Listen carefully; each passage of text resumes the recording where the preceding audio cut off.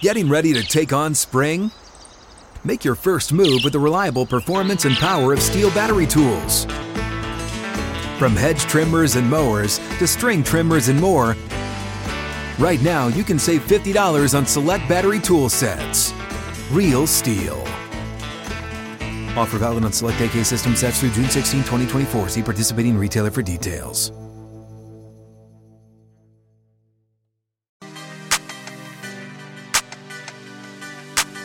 Chad, look at the time. Just like that, the final hour is here. Friday edition of Outkick 360 across the Outkick Network. To Matt across from us and everyone else in here who said we couldn't do it, we made it. Well, we almost made it. We're 1 hour away. Matt wants everyone to know there's still an hour left. We're so close. Matt said, hey, don't go celebrating just yet. You guys still have an hour left before you've made it. One state, we're about to be joined by Dr. David Chao, Pro Football Doc. There is a state, Chad, trying to make the Monday after the Super Bowl a holiday. And we're sitting in it. What state is that, Hutton? We're sitting in the state, the volunteer state of Tennessee. Super Bowl Monday would be a state holiday. I would say, the biggest hurdle for it?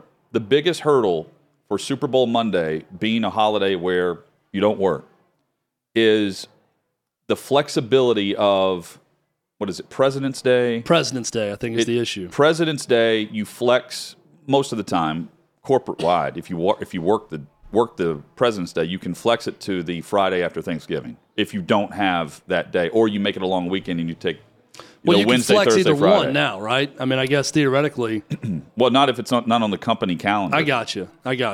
Yeah, if it's a company not based in Tennessee. Right. But our state, and Tennessee's trying to get it right and make that a holiday. So if it's a Tennessee-based company, I wonder if the flex plan would work if you were working out of the state of Tennessee for a Tennessee-based company. And saying, hey, Super Bowl Monday, my we're company working. Acknowledges this. You know what I mean? Like, yeah. But the mail, will the mail run? That's what I want to know. Well, here's what I would also like to know. Is there any true laborer, someone who's an employee of someone else, that would not be all for this? We're going to work no matter what, so doesn't matter for us. We're going to be talking about the Super Bowl the day after the Super Bowl, but unless you own a company and are wanting production from your workers, right. This is pretty easy. You're probably already losing production, though, right? This is an easy bill to float for your constituency if you're a politician to get behind, is my point. I think it's going to have pretty universal appeal unless you are the employer. Unless you're exactly. Then there's the issue. Dr. David Chao joins us, Pro Football Doc and Outkick contributor. Great to have you on. Hope things are well. Doing fine. Thanks for having me. I caught the tail end of that. I'm for any and all holidays. There it is. I feel like if you're in politics, Dr. Chao, that you could very easily just start pushing bills across about holidays you want to present, and you could become very popular that way, right? Sounds good to me. Patrick Mahomes says that there were no setbacks in the AFC Championship game, that it's a pain tolerance issue at this point with the high ankle sprain. What has this process been like from what you've observed, what you've heard, what he said, and what's this week been like for him in anticipation for getting to Arizona and playing in Super Bowl 57? Yeah, I mean, the previous week was quite the roller coaster, right? I mean, oh my gosh, hurt his ankle. Oh, he stayed in the game, no big deal. Oh my gosh, he went to the locker room. He's done. Oh my gosh, he's back, but oh my gosh, he didn't play. But then he came back in the second half. We wrote about it at Outkick through Sports Injury Central, et cetera. And what we said all along is there's no question this is a high ankle sprain. And then, heck, on Monday when reporters said it was a high ankle sprain, the line flipped and moved. Look, not all high ankle sprains are the same, and there's different degrees. There have been 5 quarterbacks this season with high ankle sprains. One has played through, now 2, and the others have missed some time. But no offense to some of the other quarterbacks.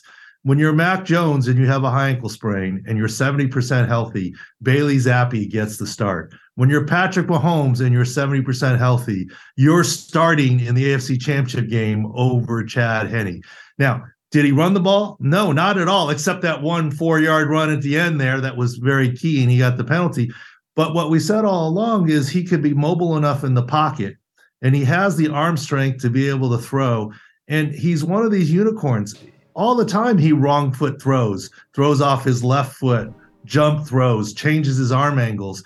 And that's kind of what helped him be effective with his injury. His mechanics were off, but to him, his mechanics don't matter that much. We don't think he aggravated it. We came into the last game, conference championship game, saying his Sports Injury Central 6 score is 84 out of 100. And 326 yards, 2 touchdowns, no picks, 105.4 quarterback rating, I think is 84% of Patrick Mahomes. Imagine if he's 100. Now, he's not fully healthy. He won't be fully healthy for the Super Bowl, but he'll get halfway there between now and the next 2 weeks. So I'm not really worried about the health of Patrick Mahomes. Of course, you can always get it landed on wrong and re-aggravated. You mentioned he can get halfway there over the next 2 weeks. What would the course of care look like in this 2-week period? Because the moment the Chiefs won, Doctor, the first thing I'm thinking is, what is the next 2 weeks going to look like for Patrick Mahomes? How much healthier can he get for that Super Bowl? What would that look like, the process to get ready for this game? The Chiefs medical staff has done a great job, but I've had the fortune of working as a host physician at 2 Super Bowls. I never have worked as a team physician as a Super Bowl. But what my colleagues always tell me is that there's some magical healing powers in that off week before the Super Bowl. Everyone's lobbying to play and be healthy. And, it's an all-in game. So lots of rehab, stim, hands-on table rehab. Look, I think he's going to be fine. Like his 84, we're going to put it at about 91. He's going to get better and better. Going into the game against the Bengals, everyone was talking about Mahomes, and we kept saying we're more worried about the Bengals' offensive line health than Patrick Mahomes. And that obviously worked out to be the case with 5 sacks, a bunch of holding penalties, 12 quarterback hits, etc. And in the end, that probably was the biggest difference in the game. Have you noticed any lingering issues with the shoulder of Jalen Hurts in the game since he's returned? Well, do I think he's 100% where he feels nothing? No. Do I see any lingering issues on the field or otherwise? No. It's something, he's healthier than Patrick Mahomes. Now, people are going to point to, well, he didn't run the ball. He's afraid of contact. He's still hurting based on the 49er game. But if you look at the pass rush of the 49er game, it was a contained pass rush. They weren't going to let Jalen Hurts beat him. Greg Olsen singled out during the broadcast, look at Fred Warner. He's staying put. He's staying put. Why? Because he's saying, I'm making sure our scheme is that Jalen Hurts isn't going to beat us with the RPOs. So he didn't really run the ball. And then they had a big lead in the second half, and he probably was told, don't risk it. That doesn't mean his shoulder's not healthy. I think his SC joint is fine. You've heard my confidence about Patrick Mahomes. I'm more confident about Jalen Hurts being healthy than Patrick Mahomes. And in front of him, the offensive line, what do you think of the status of Lane Johnson? And among the topics with the officials last weekend, many fans were observing, it looks like he's a false start every play. Lane Johnson was one of those they were pointing out. How much of that is due to the injury and the fact that he's going against Nick Bosa? Lane Johnson was our biggest worry last week and will be our biggest worry for the Super Bowl. Remember, he has a core muscle injury that needs surgery, and he's trying to play through. So kudos to him. Landon Dickerson will be fine. That's a hyperextended elbow. That's been confirmed. He'll play with a brace. But you're right about the potential close to offsides. But why? He's going up against Nick Bosa, who's like a jaguar, who's like basically horizontal to the ground, trying to get around the edge and beat him. And he can't get out there as quickly with the core muscle. So he jumps the snap count right the second that it is. I don't think he was offsides, but that's for referees and people to judge. But what happens next? He takes his pass set is at least a yard deeper than the left tackles because he really wants to get back there and get ready and cut off the angle for Nick Bosa. That was smart on his part because he knew about his injuries. But then what happens? At least a handful, if not 10 times, Nick Bosa actually knocks him a step or two back towards the quarterback. And then it seemed like he stopped, like it was a contained rush. How many times do you see Nick Bosa knock a guy a step or two back and not finish the play? It seemed like that was the scheme. Stay in your lanes and don't let Jalen Hurts beat you from running the ball. And I think that might have helped let Lane Johnson off the hook. I'm going to be very curious in the Super Bowl if what the strategy is with the Chiefs, with Chris Johnson, who's pretty good at the bull rush, and Frank Clark, and where they line up. Kudos to Lane Johnson for playing through. I think Mecole Hardman has a core muscle injury too, and I think it's dubious that he'll play through, not because he's not tough, but a skill speed position versus someone on the offensive line. Dr. David Chao is the pro football doc, and he's also an Outkick contributor. Joins us on Outkick 360. Brock Purdy's elbow and the potential for Tommy John surgery. What's the timeline with it and without it for recovery purposes? Thanks for asking that question. It's quite a quarterback conundrum for the 49ers. And actually, we talk about it on the Pro Football Doc podcast hosted on Outkick, a lot of these topics. San Francisco's conundrum is this. They had three main quarterbacks on their roster, Brock Purdy, Trey Lance, and Jimmy G. The healthiest quarterback coming into this offseason is going to be Jimmy G, coming off his broken foot. And it's pretty clear they don't want him back. The coach has said so. The second healthiest guy is Trey Lance, a mobile quarterback, ankle fracture dislocation. In the next month or two, will return to OTAs and practice. But can you guarantee that he'll be 100% mobile? He may only be 85 or 90. You have to wait and see. And then finally, Brock Purdy, the leader in the clubhouse to be the starter, is having some sort of Tommy John repair, maybe not reconstruction, but it's still throwing elbow surgery. There is no guarantee that he'll be 100% in 6 weeks. Even if he is 100% in 6 weeks, he's still a young quarterback. Not having any of the off-season program may be an issue. And what if he takes a little bit longer? If you're John Lynch and the 49ers, and I love John Lynch, he's a San Diegan, I'm glad he's a Hall of Famer, the whole deal. But that's got to be a lot of sleepless nights. You have a team loaded for bear to win the Super Bowl. The quarterback position through injuries let you down this year. Can you really afford to roll the dice and say, I'm going to go into next football season without 100% assurances of health at my quarterback spot? It's an interesting question and dilemma for John Lynch and the 49ers. The NFL changed its concussion protocol mid-season, and now we learn that concussions were up this year 18%. Is that cause for concern, or is that part of the change that was made with the attention to the protocol? I think you're right. Attention to the protocol. The change to the protocol, I think, was very minor. It was really kind of always there. It just stated differently.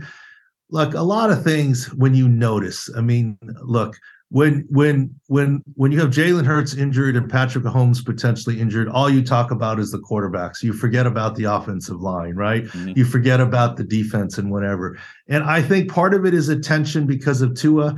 But, we know the country has gone through the last few years. And I commented on it at Outkick and otherwise, and it's not being political. But a couple years ago, there were a lot of you got jacked hits, and social media never got excited about it. The number one target was COVID. Now that COVID is no longer the number one target, we flip back to concussions and Tua and the targets and so forth. And so that awareness is part of it, on part of players, self-reporting symptoms, on the part of referees, on the part of the spotters in the sky, on the part of the medical staff, on the part of the red hats. So I suppose it's not a huge surprise, but we have to analyze the numbers. There may be just some statistical difference as well. Pro Football Doc, Dr. David Chao, Outkick contributor. Check out the podcast there as well. Thank you so much. Great perspective, and I'm sure we will cross paths in Arizona next week. I'll see you next week at Radio Row. That's great. You guys. That's love wonderful. to have you on. Thanks, Doctor. All right. Dr. David Chao, always a great guest, great perspective, and a good perspective there on all the quarterbacks discussed. Coming up, we have a film to review. We have a 2-pack of guests, too, in the next segment. Alejandro Avila is about to join us, and he is glowing about 80 for Brady. We'll find out why. Shocking. And, it is stunning. I'm shocked. It is stunning. A masterpiece is what he called it in a text message to our Davey Hudson. Stephanie Odie will also join us, Big Ten Network reporter. She will join us. We'll dive into a variety of topics around the conference and specific programs. That's next on Outkick 360. What's up, everyone? It's Nick Wright, and I got something exciting to talk to you about today. Angie, your ultimate destination for getting all your jobs done well. Now, Angie isn't just your average home services marketplace. It's a game changer with over 150 million homeowners served and a network of over 200,000 skilled pros. Angie has experience and expertise to tackle any project with ease. Whether you're looking to spruce up your backyard or undergo a major home renovation, Angie's got your back. And their pros are locally based, often running small businesses right in your community. And here's the best part. Angie makes the process seamless. From researching and comparing pros to scheduling services at your convenience. Angie's user-friendly platform puts you in control. So why settle for anything less than perfection when it comes to your home? With Angie, you can trust every project will be completed with the utmost care and professionalism. So get started at Angie.com. That's ANGI, or download the app today to discover why homeowners across the nation are turning to Angie to get all their jobs done well. Game's about to start. Oh, there's Tom. Oh, what a beautiful man. I like Gronkowski. We know, Trish. We've all read your Gronk erotica. It's not erotica. It's fan fiction. Very sexy fan fiction. Aren't you tired of the same old boring lives? Let's go to the Super Bowl. The Super Bowl is no place for 4 old women. This could be Tom's last one. He's almost 40. That's like 80 in people years. Yeah, we're 80 in people years. I just really need this trip.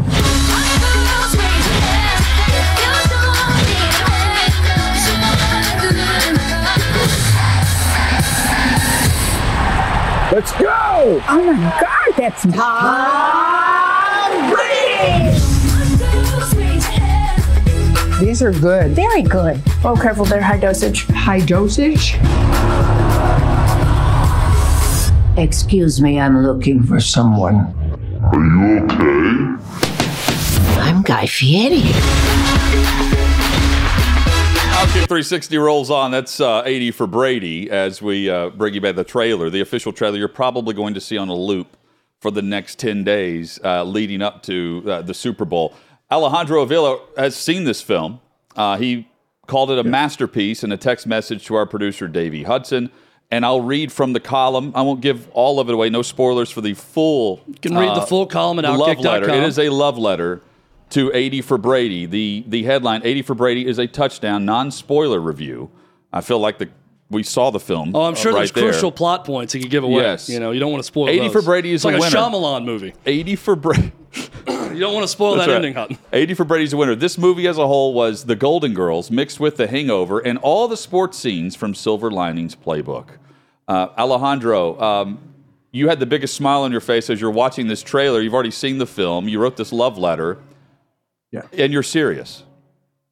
Chad, Jonathan, thanks for having me. I will say that I had to push my second viewing of this film back an hour to be here. So I'm fired up. I'm ready to defend it. And there's no sarcasm with this review. In this economy, I can't say you can go out and spend $15 to watch a movie only for it to be like some grand joke. And I'm not that clever. Alejandro, I have to ask this question first. Have you seen movies before?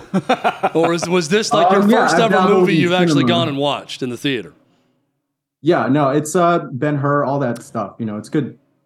So here's what were your expectations going in? You know ours are extremely low. In fact, so low we don't plan on watching this movie. However, my mom will see it this weekend. Yeah, however, you went in with what expectation? Zero expectations. I didn't watch a trailer. I mean, there's a joke in the title that it's a non-spoiler review. This event already happened. So Super Bowl 51 already happened. So there's not really much to spoil, but I went in just expecting an outlandish time. With these 4 just Hollywood titans of these actresses, like to just do their best in this movie. It delivered on both of those plot points. Outlandish, it's trying, and I gotta say, there's a lot of content nowadays where it's like it's either depressing, like The Last of Us, or it's this like awards fodder that you leave after 3 hours in the cinema and you're thinking, why was it all worth it? 80 for Brady, 90 minutes, you know what you're getting, and it's a good time. I left with a smile on my face, and I probably won't watch it again, but it made me sort of dwell on it very positively this morning. Chad, your thoughts? Did at any point did you feel sorry for any of those titans of Hollywood, those women watching this movie and seeing what they were having to do in this film? Or was it always just a good, fun feeling for you? Seeing these EGOT and award-winning actresses sort of just thirst for Tom Brady and Gronkowski, I was like, no, it's the GOAT and it's the GOATs. So it's this sort of like connection that makes sense. And Chad, I know you had reposted the sort of seating diagram of my showing last night. Yep. And in the diagram, it was myself and this couple in the handicap row. Of course. It's unfortunate that they did not show up. It was just myself in the theater. Wow. So there's that element that plays into it where I was just able to have fun. And if you watch it this weekend, you will feel that emotional connection with Tom Brady's basically saying goodbye this week. And again, you know what you're getting. You won't regret watching it. And if you take your aunt or your mother to go see this, they'll thank you for it. I'll let my sister do that, but I appreciate the advice that she's going to fall on the sword on this one and take my aunt and mom to see this movie. What is Tom Brady like in this film? He's serious. He knows what he's playing. He knows the playbook of this movie. Tom Brady? He knows that he's playing Tom Brady? That's a good start. There's about 3 to 5% of the movie that's actually showing Tom Brady as Tom Brady. You get him in like bobblehead form. You get him in TV form where he's talking to Lily Tomlin directly, which, he holds his own. But when you get Tom Brady, the guy, he really he doesn't try to go over the top. He doesn't try to like undercook it. He just sort of delivers his lines with enough authenticity where I'm like, if he wanted to have some kind of career, I could see it. So Sally Field told Entertainment Weekly that she ad-libbed many of her lines in this to show that she was not, in fact, 80 years old, that she's a spry woman in her 70s. Could you tell that she was ad-libbing in this movie? Oh, definitely. Because, again, if you know what you're getting, it's Sally Field just basically going, oh, and like just reacting. You could tell that there wasn't much of a script to it. And I mean, it's the parts where it tries to pull the emotional notes out of the audience. I wasn't tearing up. I didn't feel a sort of knot in my throat. But again, it does what it sets out to do. And I hope it makes money because Tom Brady has to recover that FTX loss somehow. Yes. I'm guessing, I don't want to spoil the plot. I know you said a no spoiler review of this movie. Are the quote emotional notes you're talking about involving the ladies or involving Tom Brady? Well, you get a sprinkle of it with Tom Brady because there's this moment that he shares with Lily Tomlin right before the comeback happens. Don't spoil it. Don't spoil it. Not too many details. Do my best here. It's tough. So yeah, when Lily Tomlin, when Rita Moreno or Jane Fonda have to play their Golden Girls archetypes, because that's where that correlation kind of happens, is that you get Jane Fonda, who's like the sexy octogenarian. You get Sally Field. She's Blanche. She plays Blanche. Sally Field is like the safe one who sort of discovers herself on this road trip. You get Rita Moreno, who's goofy. I mean, we saw in the trailer that she has Rose. She wears Guy Fieri's face, and it's hilarious. It was a ball-busting scene. And then Lily Tomlin, who's like the main character, they just all know how to play their beats. And you leave the theater thinking that was innocuous. I don't regret watching this movie. A touchdown of a film. How sad was it when Tom Brady chose football over Lily Tomlin in the end? That's a tough one. It turns out that so in real life, he actually likes Sally Field, like a sort of romantic interest there. So that's where I kind of felt like Pierce Brosnan's jealous. And at no point did this lose the scope of reality to you when Tom Brady had romantic interest in Sally Field. That didn't lose you in the plot. Lily Tomlin, who was fantastic in Nashville like 50 years ago. Again, Alejandro, were you surprised when they came back and beat the Falcons in the Super Bowl, or did you know that was coming? We can't spoil that. For those that don't remember, they were down 28-3, and they come back and win and beat Matt Ryan and the Falcons in that Super Bowl. Were you surprised? the movie takes you on such a ride and convinces you that this is what actually happened leading up to the Super Bowl, that by the time they're down 20-3, I'm like, man, Tom Brady just kind of needs the right voice in his ear, and I hope someone can step up and do that for him so they can pull off this win that I don't know is going to happen. Alejandro, was there one negative thing that you can say about this movie? I'm really going to test your critic skills. If you could change one thing about it, or was there one sequence wasn't long enough, or one thing maybe that just didn't quite land for you? So the movie starts, it sets the tone really early on, and this element didn't really work for me, but this movie literally begins with a music video. It's Dolly Parton, Belinda Carlisle, and Cyndi Lauper singing the song about the movie. And in between the music video, it sort of shows you glimpses of the movie, which kind of spoiled some elements for me. So I regretted watching the music video that was forcefully inserted at the beginning. The runtime is 1 hour and 38 minutes. Was that too and short for you? Make up like 10 minutes of that. And you think it was too short? Could they have gone the full 2 hours?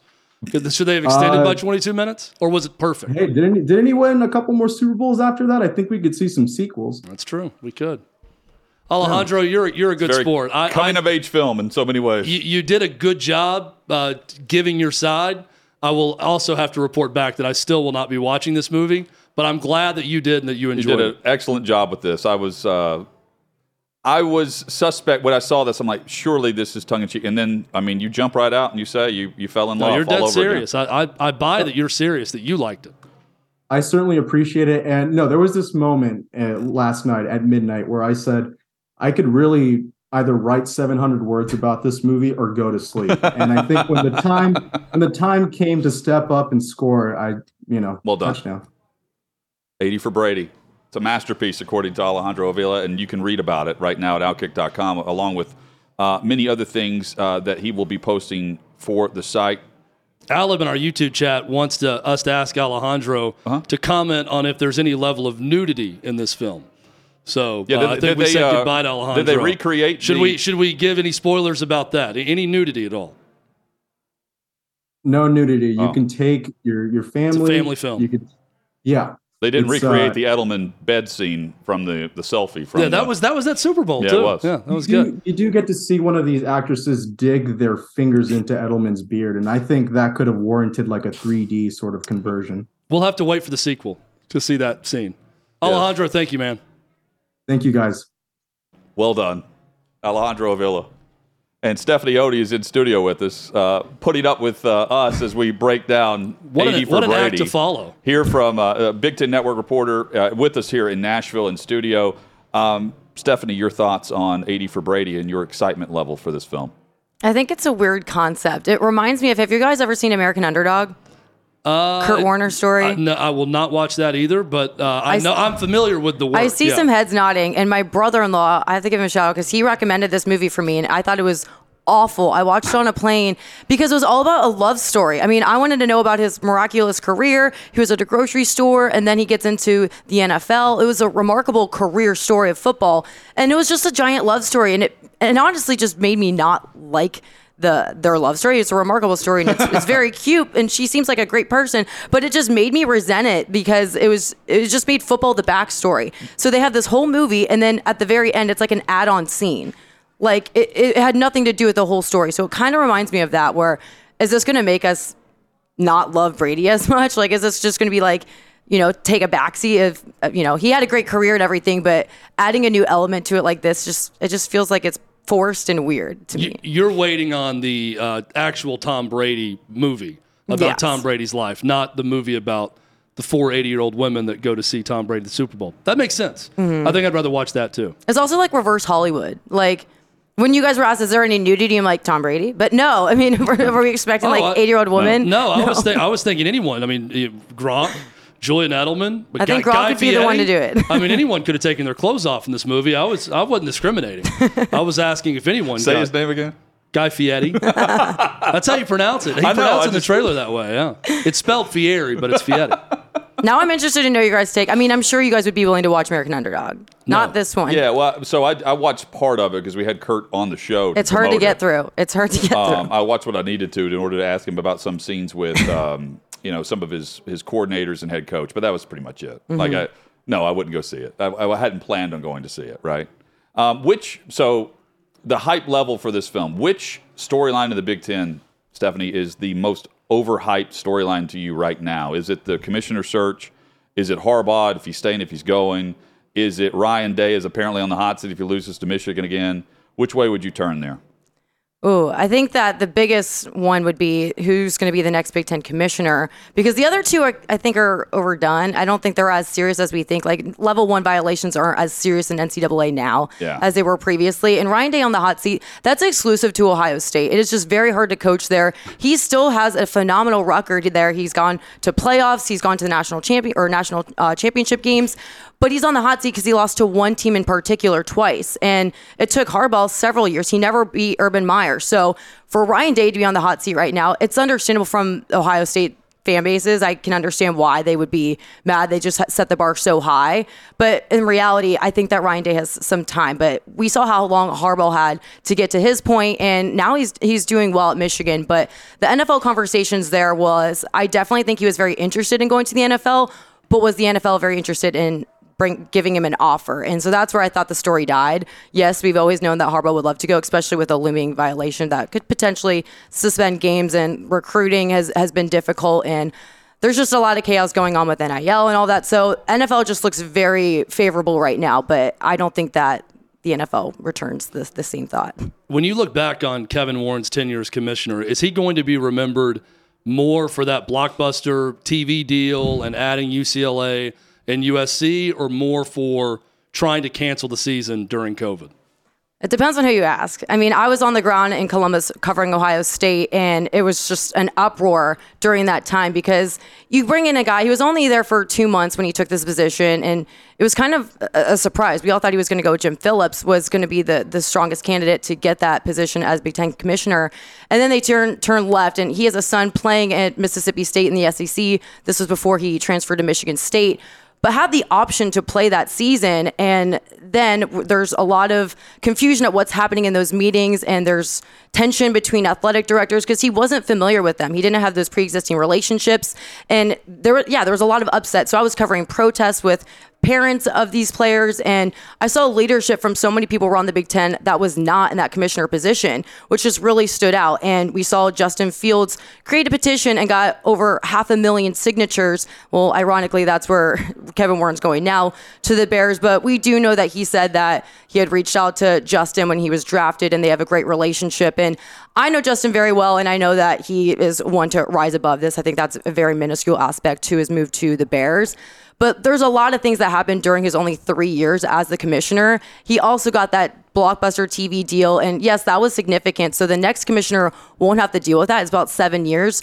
But then you also look at expansion. We were all pretty surprised, and I know you guys talked about it early in your program, Texas and Oklahoma going over to the SEC.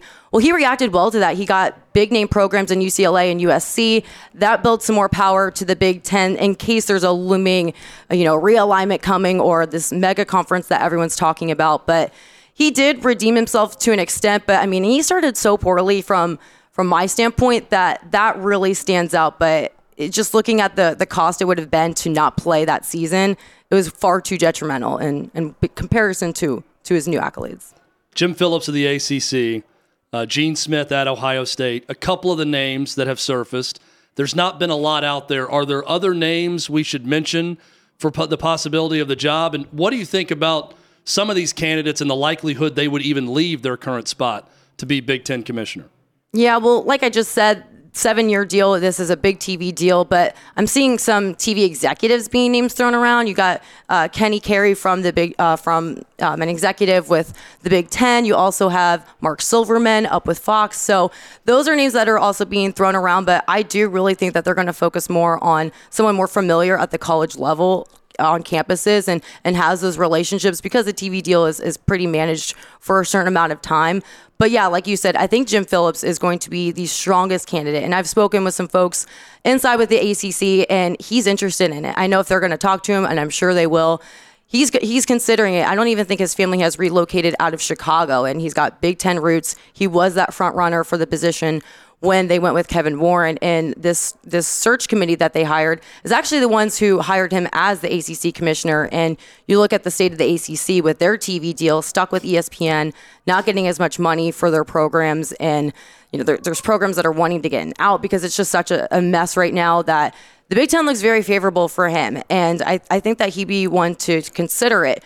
But also, you talked about Gene Smith over at Ohio State athletic director, who really stepped up during that 2020 season. He was talking with athletic directors in that year, trying to get a season to come, and meanwhile being respectful of the Big Ten. But I know that he said before Kevin Warren left that he is very happy with where he is at Ohio State. He just signed over a $1.5 million deal annually for the next 4 years just last spring. And he's happy there. He's comfortable. He's also 67, so going through that next move. But I think the biggest thing for him is that he can still have a lot of influence from where he is at Ohio State, and he doesn't have to get involved with NCAA. And I think that if he did, he probably would want to distance from NCAA and go more towards this super conference, because I know that he wants to get rid of divisions in the Big Ten and expand out and just not have to deal with the NCAA. So I think he's very comfy. It's a cushy job. He said he'd be flattered, but ultimately I think he would stay. It's a massive hire for the conference and for college sports in general, the landscape that we're in. Look, the Big Ten's relevant. They're number 2 at worst because of their TV contract and the brands that are in their conference and who they've added. But the overall leadership of the conference was head-to-head with the leadership of the SEC, and those two guys, Sankey and Warren, ran college sports. They stepped up when the NCAA took a step back, and they were really doing it before then. So I don't think we can overemphasize who they choose to go toe-to-toe with the SEC to be like the leadership element of the entire conference. One of the 2 most powerful people in college sports, essentially, when you take this job. But at least like with the new TV deal, you could argue, I'm not buying it, you could argue that Warren was on the same plane as Sankey, and the next hire has to prove he can be, right? And that's the interesting element of it, is the money involved is going to make things easier. It feels like Warren was the commissioner for 10 years with everything we're talking about. It was, 3.5? I mean, it's crazy to think about how quickly all of those things came together for him. Well, did you see what Greg Sankey said at the national championship parade? He kind of threw a jab at Kevin Warren. Yeah, he said, I'm never going to be the CEO of the I'm not trying to basically get a better I'm job. Joking. He definitely, well, Greg Sankey's very a significant influence in college football and sports and college athletics altogether. But when he makes like a direct jab at Kevin Warren when he's leaving, I think that's really significant in what they're going to be looking for in the Big Ten commissioner, because we saw Jim Delaney, he worked well with Mike Slive when they were both in those prospective conferences. But then, even when they would butt heads, they would get past that and work together. So clearly, that may not have been significantly the case with Kevin Warren. So I do think this is just another reason to allude to the fact that they're really going to go with someone, with the TV executives being thrown around. I think they're actually going to go to someone has familiarity on campuses, has those existing relationships, because not to mention there's 12 new presidents in all these programs in the Big Ten. So there's a lot of turnover. That's why I think Jim Phillips is the guy. I mean, he was the athletic director at Northwestern. He knows this conference very well.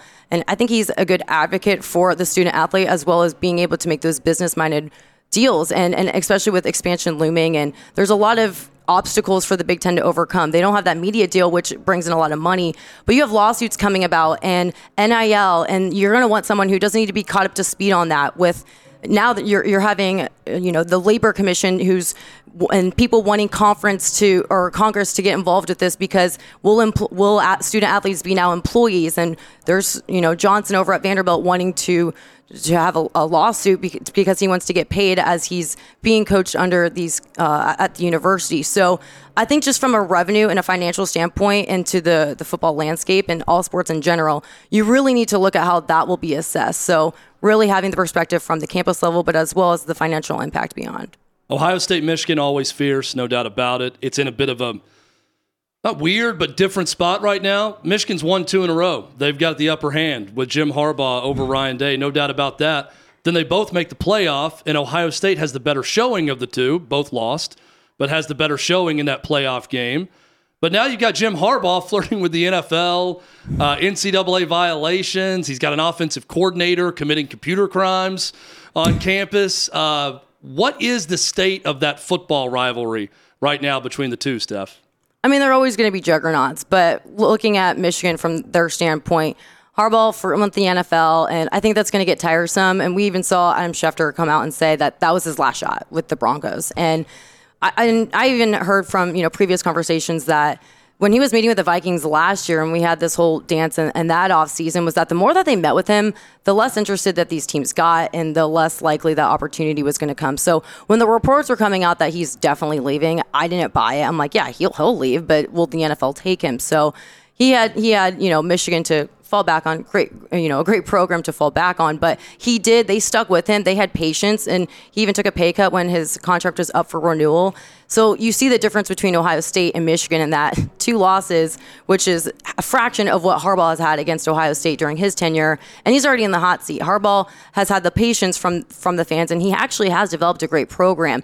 Though recently we've been seeing some concerns in recruiting. He's getting top names, but he's not closing them. But he's able to use the transfer portal, and he's really built, a great O-line, for example, and, they love to run the ball and designating that strong offensive on the offense. And then you also have Blake Corum returning, which was huge from their NIL standpoint, which has also been a huge concern at Michigan.